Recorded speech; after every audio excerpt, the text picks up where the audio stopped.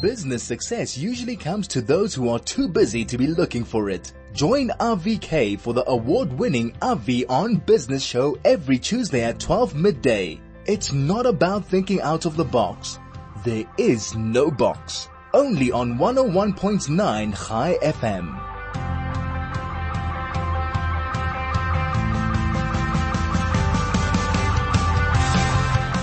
Welcome to 101.9 High FM. It's 10 minutes past 12. Thanks so much for joining me once again. Today is day 18 of the war in Gaza. This is the third time I'm speaking to you on a Tuesday, and instead of talking about our normal business topics, we're focusing on the war. Unfortunately, today my time is limited as there's a lot going on this side, and I'm going to spend the next half an hour giving you a bit of feedback, but from a very personal, objective, subjective point of view, and giving you an idea as to what the average citizen here in Israel is doing. There are two things that I'm sure you are well aware of. Firstly, that as time wears on, so the interest wanes. Not that people care less, but that is just human nature. The urgency of product that is needed declines as product comes in and the need gets filled. The news is not all that exceptional because it tends to be the same from day to day. Now we've got the exciting news of our third and fourth hostage being released. But the war is there. No ground invasion has taken place. So it's pretty much the same on an ongoing basis. And also people need to get on with their lives. At the end of the day, if you don't live in Israel, you wake up, day 18 or day -1 is exactly the same. The same things are happening, the same thing, the same routine. And it's very difficult to keep yourself plugged in and needed. And so plugged in and in tune with what's needed here in Israel. So from a personal point of view, as you all know, I work in South Africa. I work for Discovery, and I work with my staff every single day and my clients every single day in a South African context. So I'm quite connected to what's happening in South Africa on an ongoing basis. But at the same time, I live here in Israel. My 3 children and my 1 daughter-in-law are serving actively in the armed forces of the IDF at the moment. And we are on an ongoing basis in touch with them and in touch with other parents that are in a similar scenario. And at the same time, we're very much in touch with what's happening, and what's needed by the army and by the residents of the South and now the residents of the North. So if I can just wind back a little bit to last week, Wednesday, you might have heard last week, Thursday, you might have heard on my report back on the Kotel on Thursday afternoon. I was privileged to work at the Kotel on Thursday, during the day as a group of people who had been moved from their homes in Sderot and one of the surrounding kibbutzim came to visit. And it was a very emotional time to see normal families across the religious spectrum going together on different tours in the Kotel Plaza, going down on the tunnel tours, the 2 or 3 different tours that are offered, and, having refreshments, and then standing together at the end and having a bit of an emotional sing-along and a farewell to the people who had been with them during the day.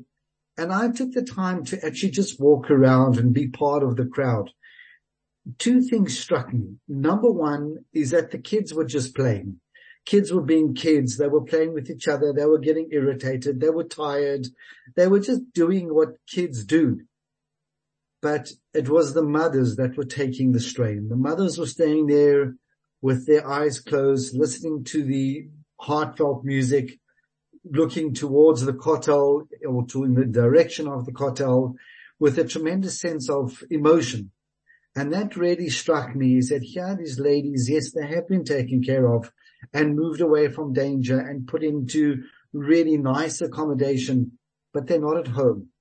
They're not sleeping in their own beds. Children are not going to their own schools. And because they're from the South, they know someone who's either been killed or been abducted.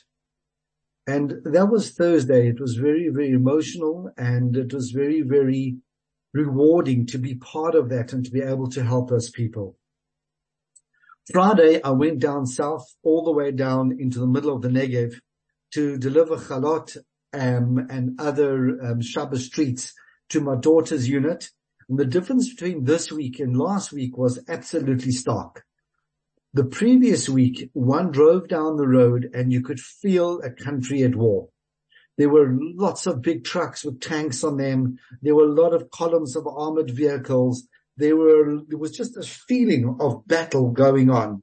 If you looked into the fields on the side, there were tanks doing drills. There were four-wheel drive vehicles and half tracks doing drills. This week, there was none of that. And really what you felt is that had you not known anything, you wouldn't have known that the country was at war. Unless you saw an outpost that wasn't there the previous week and now is automatic or suddenly is there. But what you did get by being in the know is a feeling that everything's in place. All the hecticness, all the panic about getting things into place the previous week has been achieved. And everything there is there, and everything's ready, and everything is poised for the next stage. And now it's just a matter of waiting for that time. And again, a simple thing like delivering home-baked goods and chalot to the girls. They're definitely getting food from the army, and are definitely getting special things from the army for Shabbat. Really made them feel very, very special. But I want you to picture this. My children are spending time in other people's homes. People that they don't know. People that they might never meet. People who have vacated their homes because it's not safe. People who have vacated their homes because they have suffered tremendous, unspeakable torment at the hands of the terrorists on the 7th of October.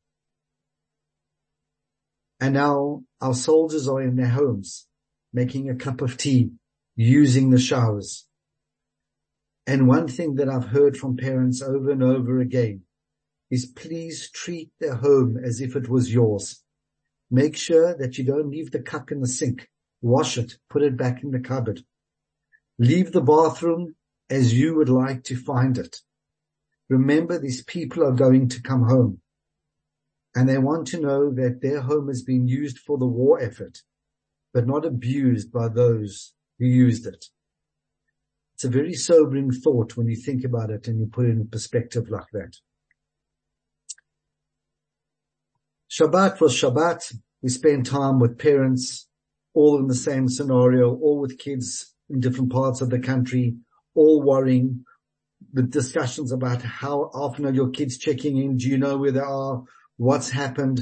Some of our children have been exposed to more than others as far as combat is concerned, but everybody's doing their bit. Motzei Shabbat, Saturday night, was a South African get-together, and we watched the rugby, which was a nail-biter right till the very end, but a great break and a tremendous sense of achievement and just a really happy time to be South African and to sit there and share it with friends. But then Motzei Shabbat continued into Sunday. The rockets continued to come. Life continued, and our children are based there, our soldiers are based there, and yet we living in the cities are assured by our municipalities that we are safe.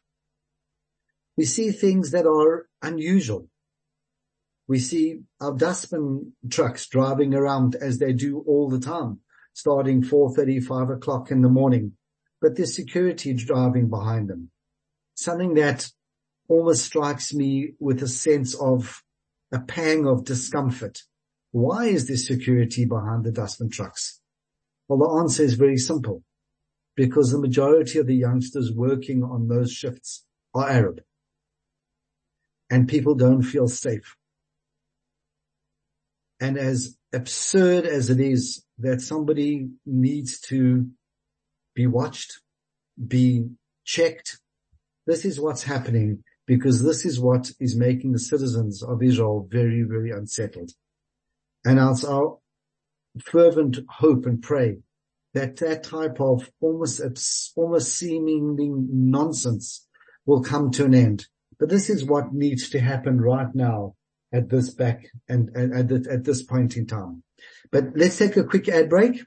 Craig, if you can take us to the shots, we'll be back with you in a moment. This is Avi on Business. Welcome back to 101.9 Chai FM. It's 21 minutes past 12. Thank you so much for joining us. If you have just joined, I am actually speaking about what's happening in Israel, the war in Gaza. This is the third week that I am speaking about it, and it is day 18 of the war. One thing that we are seeing that is happening is that the soldiers, especially those who are being called up, who are not in the army itself, are being rotated. So they're getting 48 hours to go home. And this is really a very special time. It's time to just come home, put on civilian clothes, spend time with your family, do some washing, have a shower, do things that reconnect you with everything that you need to do. Check into university schedule, find out when university is starting, sign up to the lectures that you were about to do on Sunday, but you got called to the army to a war on Saturday. So all those type of things, are very important just to keep people in touch. I spoke to a group of soldiers this week and they said that their morale is very high simply because a group have just come back. Another group is planning on going today. Another group is going tomorrow. So there's constant changing that's happening within the group, just allows a sense of change, a sense of freshness to come into it, so that the boring day-to-day things don't set in and start causing a lack of morale, especially when the ground operation hasn't yet happened. And I say that because the ground operation, at the same time as it being very nerve-wracking, it's also a sense of achievement. Like, we need to go in and we need to do what we need to do. But clearly it's being held back. Clearly there are delays.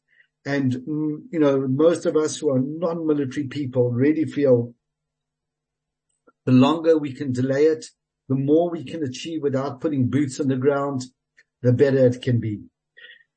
To turn to the positive side of two elder ladies being released last night, starting to speak today. And it is absolutely horrendous when you hear what these ladies have to say. The one was, I went through hell, says elderly Israeli released by Hamas. Yocheved Lipschitz, 85, says she was beaten by her captors. They were very, very hurt that the IDF and Shin Bet did not know of the attack. We were the scapegoats. That is something that Israel is taking on the chin. And they have repeatedly said it. And they've said it again and again, as painful as it is for them to say and for us to hear, that the IDF and the Shin Bet, the secret service of the Israeli army, was caught napping. They did not believe that this was happening, and they did not believe that this would happen. And when it happened, the brutality of it is something that they never expected in their wildest dreams. So we've got two hostages back last night, two the day before, and now we're talking of between 50 and 55. Anybody who has dual citizenship, they are looking at releasing. But again, if you think about it, the two ladies that were released are married. Their husbands have stayed behind and they have been released. And every time we speak to Hamas, the answer about releasing hostages is, well, Israel's already killed 22 of them through their consistent and insistent bombing. So we're not quite sure how many there are left to release. And that is the sadness, and that's the shockingness of everything that's going on over here. But let's come back to day-to-day stuff here in Israel. Things are starting to open up. Malls are not that open, but the parking lots are full because people are coming to park, either going to work, they are going to other shops in the area, the banks are open. Things are starting to return to normal because life needs to return to normal. But the challenge that you have is that you have 300,000 men and women over the age of, let's say, 25, that are being pulled and plucked out of the workforce. They were there, but now they're on military duty and they're not working. So that needs to be compensated for. People need to be brought in, or there's just a shortage of staff and things are taking a lot longer. What we're finding that is very easy to do now is get a specialist medical appointment, to get an ultrasound, to get appointments that you would usually wait in Israel 2 weeks to a month to get. You can now get the next day or the day after. And that's simply because all those appointments have been cancelled. Also, with certain medical aids, you can get something called TV, which is a natural type of a treatment, and includes acupuncture and sports massage and these type of treatments. Usually you can wait months to get an appointment. Now they're cancelling appointments because the people giving the treatment are all gone up in Miliwin. So that's really one of the big challenges that is affecting the workforce, is that there are not enough people to go around, and even those who are there are quite stretched into what they need to do. Buses, trains, everything's running. Schedules are a little bit erratic for two reasons. Number one, they can't always keep to the schedules due to the fact that there are not enough people to manage them or enough demand. And the other thing, every time a rocket goes off, that affects the security of the public transport. So one needs to be careful of that. The other day on Friday, 2 rockets were sent to our area. One was sent to Bet Shemesh, which is about 12 kilometers from us, and the other one was sent to Nof Ayalon, which is about 2.5 kilometers from us. So really, really, really close, these rockets coming in. But again, Iron Dome doing its thing, making sure that they don't get too close to the civilian population. One thing we are seeing, which is very, very different to what we saw before the 7th of October. Before the 7th of October, you felt the nation divided. You saw the signs. You saw the protests. You felt the difference between those who were for the reform in the legislature and those who were not.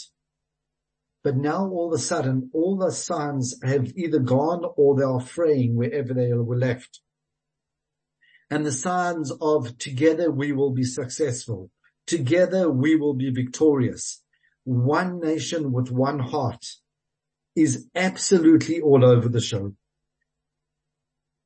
And to put things in stark reality, I went with my daughter to a shiva house, a house of mourning of one of the girls in her unit, whose father was the head of the security of a particular kibbutz. This kibbutz is right on the Gaza envelope. And the moment he heard about what was going on, he rushed to the kibbutz, and we know that he perished on that day. The challenge was that his body wasn't found for 8 days. So this family knew that their father and their husband had died, was murdered, but they couldn't find his body. 8 days later, they found his body. The funeral was then done, and the family went through the normal mourning process. But let me share something that the mother of this young girl said to me. She's lived on that kibbutz for 30 years. She's a primary school teacher, grade 1 and grade 2.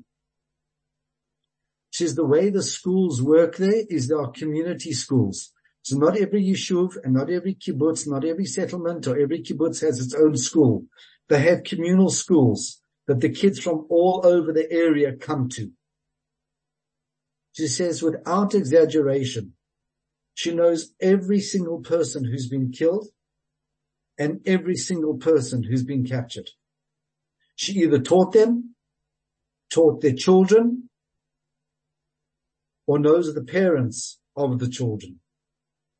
If you think about a smaller country community where you've been an influential person for 30 years, teaching class after class, year after year, watching your students get married and then teaching their children, what that means to you, where your entire community ceases to exist.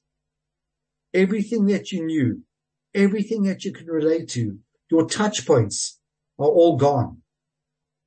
If we just take a moment to reflect on that and how absolutely absurd the whole notion is, it'll give us a bit of a perspective about what's going on and what this is all about. The question that everybody's asking is, will there be a ceasefire? The feeling that we're getting from the media, hearing, speaking to people, kids involved, is that a ceasefire is not even on the table at the moment. It's not even a remote thought. There is only one thought, and that is to disseminate, to dismantle Hamas in every single way to make sure that they cease to exist. But alas, things need to go on.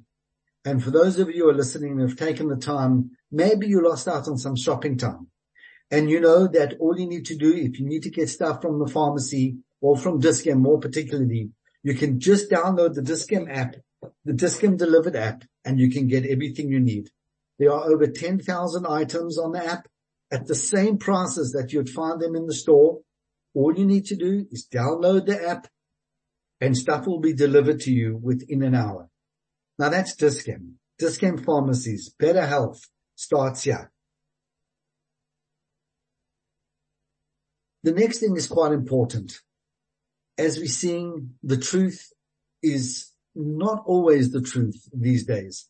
The amount of false news, the amount of distortion, the amount of lies that are coming out is absolutely incredible. Take the hospital bombing, for example. Before you could even calculate what had happened, the number of 500 dead had come out. Nurses, doctors, patients, hospital wards destroyed. Nothing could be further from the truth. Israel had nothing to do with that. That was one of the 30% of the Hamas or Islamic Jihad missiles that misfired and landed in a parking lot where people were either in their cars or in the parking lot. The fuel ignited and incinerated a whole lot of people and their vehicles. But yet we were told it was Israel. That is my report back for this week. Again, my apologies for being brief, but there's a lot going on. I just wanted to make sure that we brought everybody up to date. Hopefully when we speak next week, we'll be back into a more normal schedule as what we used to. And we'll have good news to report about many, many more, if not all, hostages being released, the bombing of Gaza stopping, and life starting to return to normal. However, the reality and my fantasy might be two different things. Thank you for listening. Have a good week. Be well.